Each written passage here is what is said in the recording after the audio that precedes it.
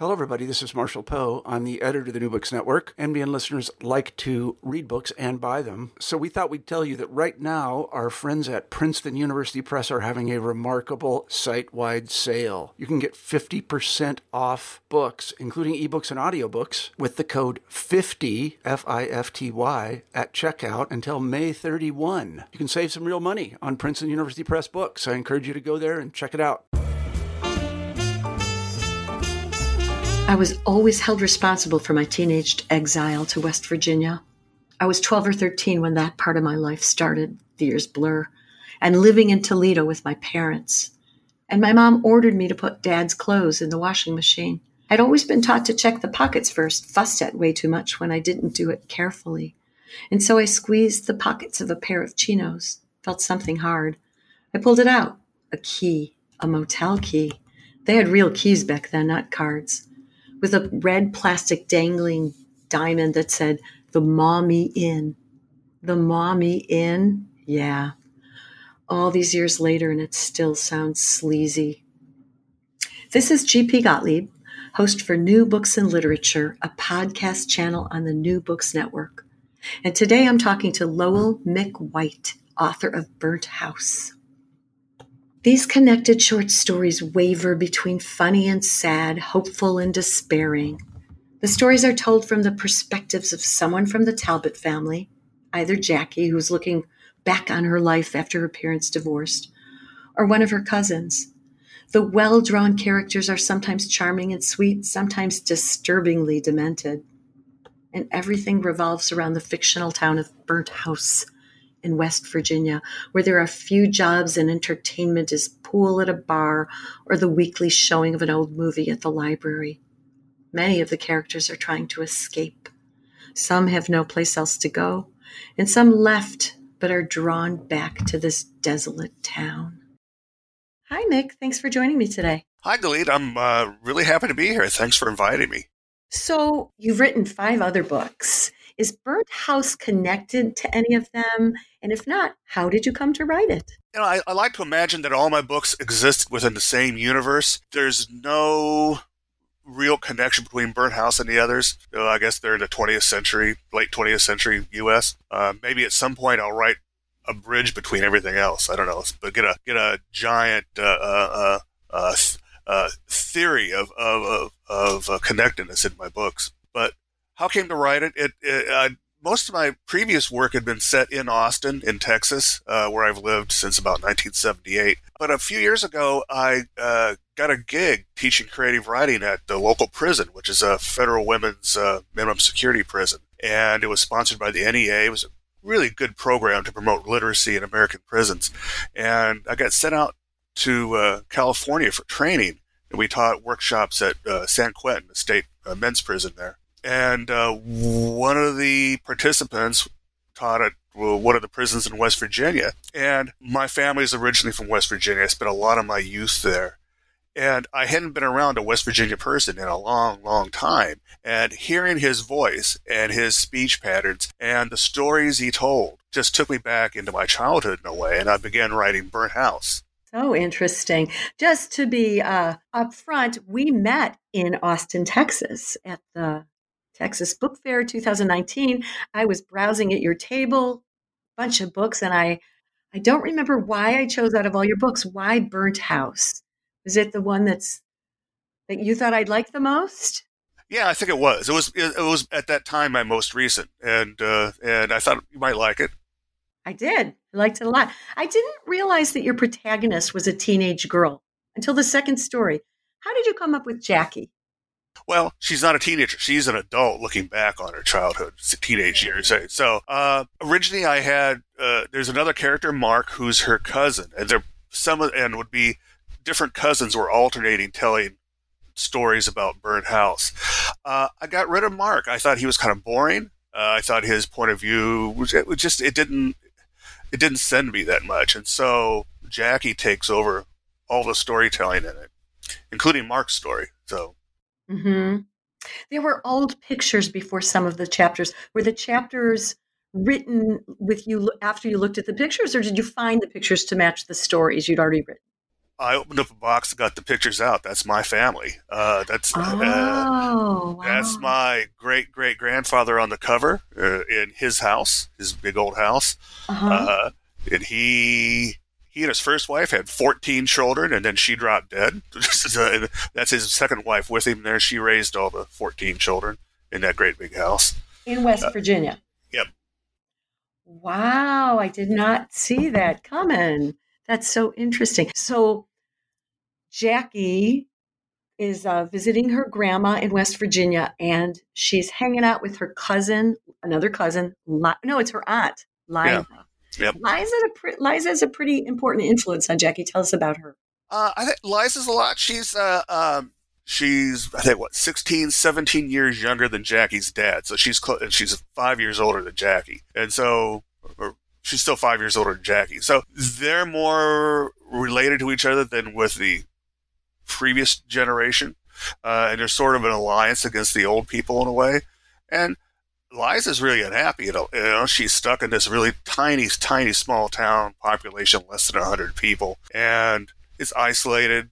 She's young. She wants to do stuff, but even when she leaves, she always comes back because there's this draw to those hollers and those trees and that silence that is really attractive to a lot of people. She's actually a terrible influence on Jackie. Yeah. Right. Yeah. And the grandmother, Gran, who's Liza's mother, is also a pretty funny character. Why does she surround herself with so much chaos? I'm not sure she has a choice. It's there. She's kind of trapped there too. She's got this house. She's not going to turn her daughter out of the house for being wild. Her two oldest sons have moved out, moved on. They're not helping anything around the house, doing anything. So she sort of left there. I think it's like the second or third chapter, July 1978, July 17th, 1978, where Jackie's dad comes back and he starts cussing around and yelling at people.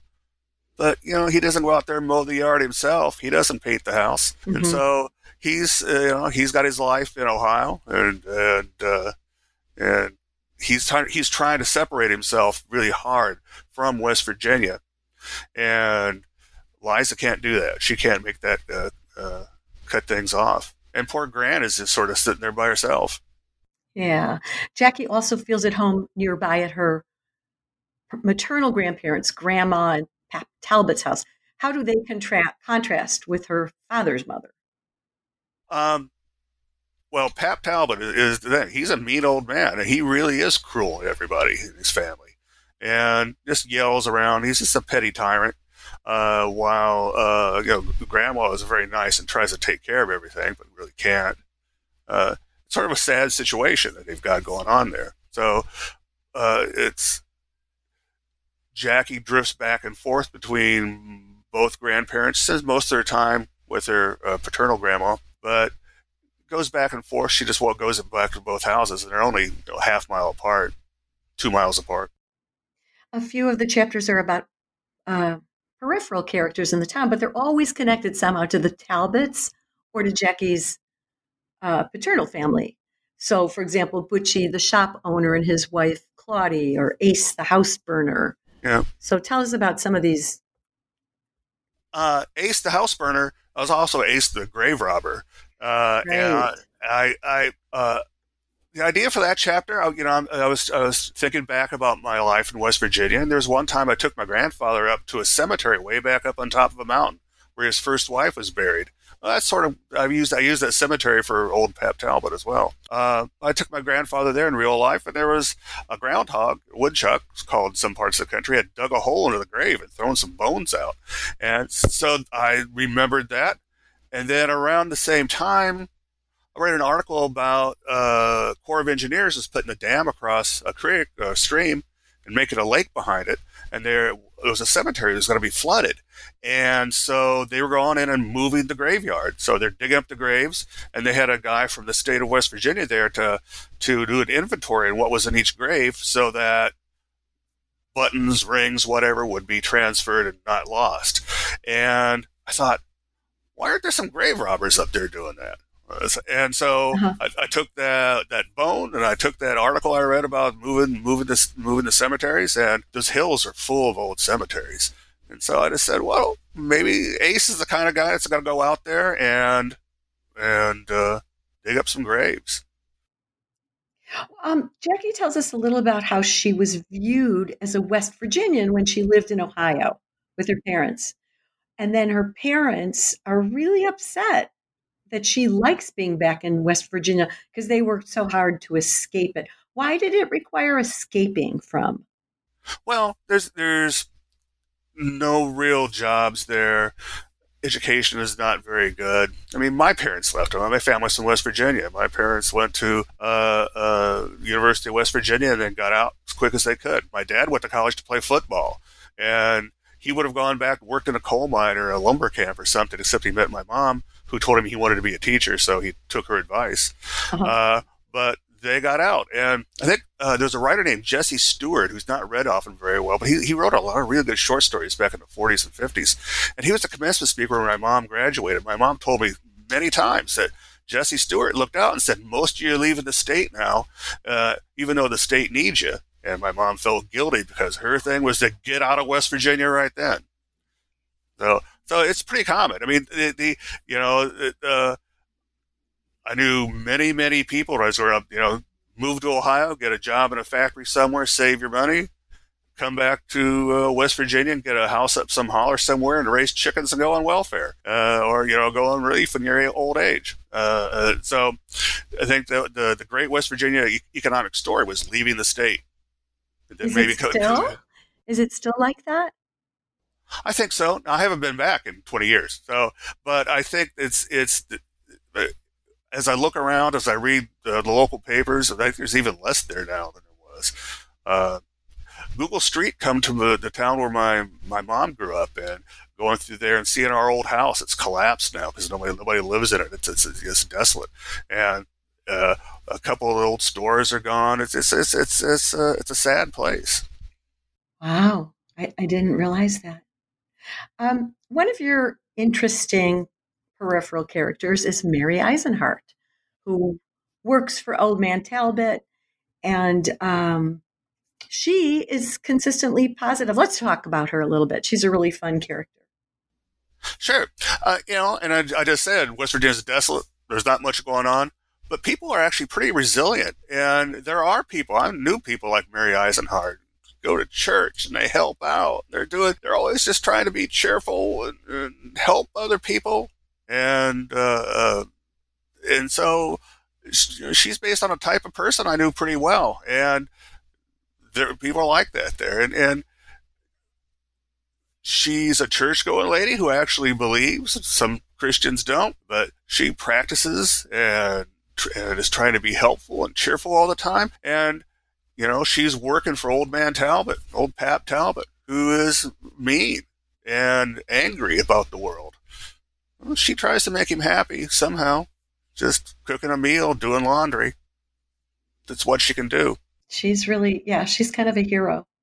Yeah, she is.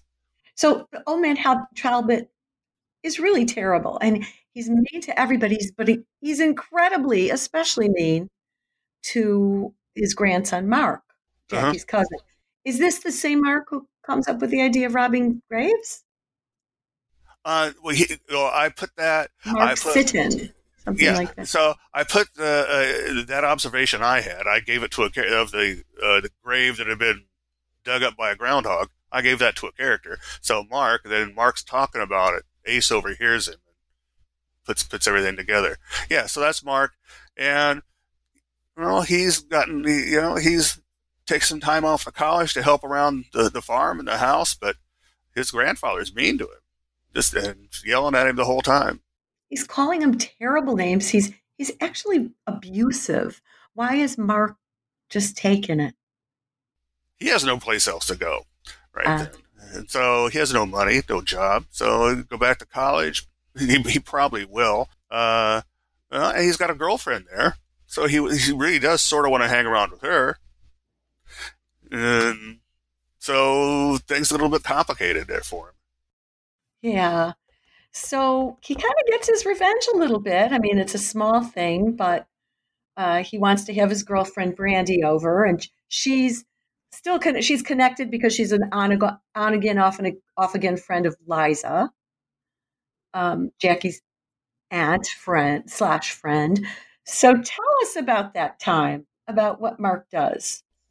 Well, the old man's, he wants to be alone with his girlfriend and have her come over, and it's winter time out, can't go camping or anything.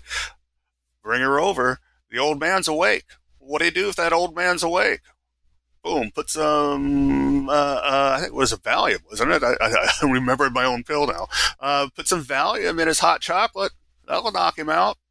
And so he doses the old man, who staggers back off to sleep.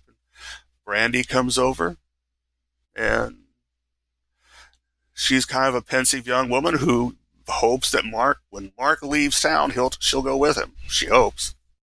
Yeah, it kind of seems like she's with him because he's a ticket out of town. Yeah, I think that's in large part true. Later on, Jackie's father, I think it's Jackie's father, who's about to get divorced from his second wife, from Nancy, and Yes. they have a son, Danny Bob. Yes.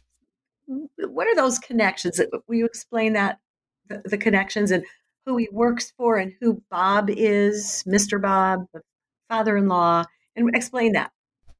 He works as a used car salesman for his father-in-law, who owns the dealership, and his father-in-law owns some other businesses too, and he feels kind of stifled in that role, and he's breaking up with his wife, the daughter of the boss, and so marriage is messed up, job's messed up.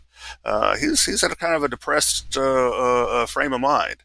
He's got a son who's 12, 13 at the time, who's depressed about problems with the parents. And how do you deal with your son? Tell him that you're getting a divorce. So that's what that chapter sort of deals with. And he's got to drop his son off at his mom's house in Burnhouse, at Grant's house, to park him there while he goes and takes care of business. Yeah, he's basically just parking him. And then in the last story, we're in Bird's house. We're in Grant's house, I think. And Liza, now it's a few years later, and Liza comes by with two of her children. And this is really a heartbreaking story.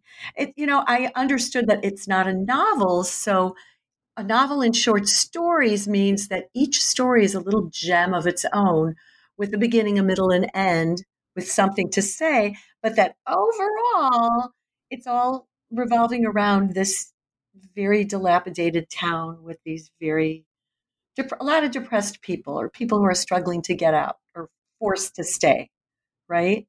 And Liza kind of epitomizes her life has been a shambles. And tell us a little bit about what's going on there with her little girls. I think at this point, Liza's been married 4 times, and she has 2 children from different husbands. And she brings them up to the house, and one's a little baby crawling and screaming a lot, and the other's running around madly with a butcher knife in its hand.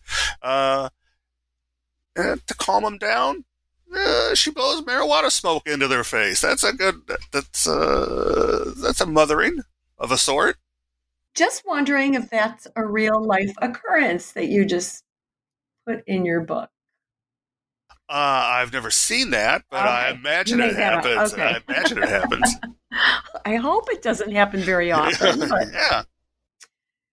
And even the baby, she does it to the baby. Yeah. Wow. That was kind of like pulled me up. I think I gasped, but I got over it. It was really well done. The gasp is a good thing. There's an effect from a reader there, so on the reader. So, well, when you have a baby getting marijuana blown in its face, and then the mother saying it helps them sleep. uh-huh. Wow. They're party babies. Yes, I guess so. So, Mick, I really enjoyed the book. I'm wondering what you're working on now. I had a book just come out last month, Normal School.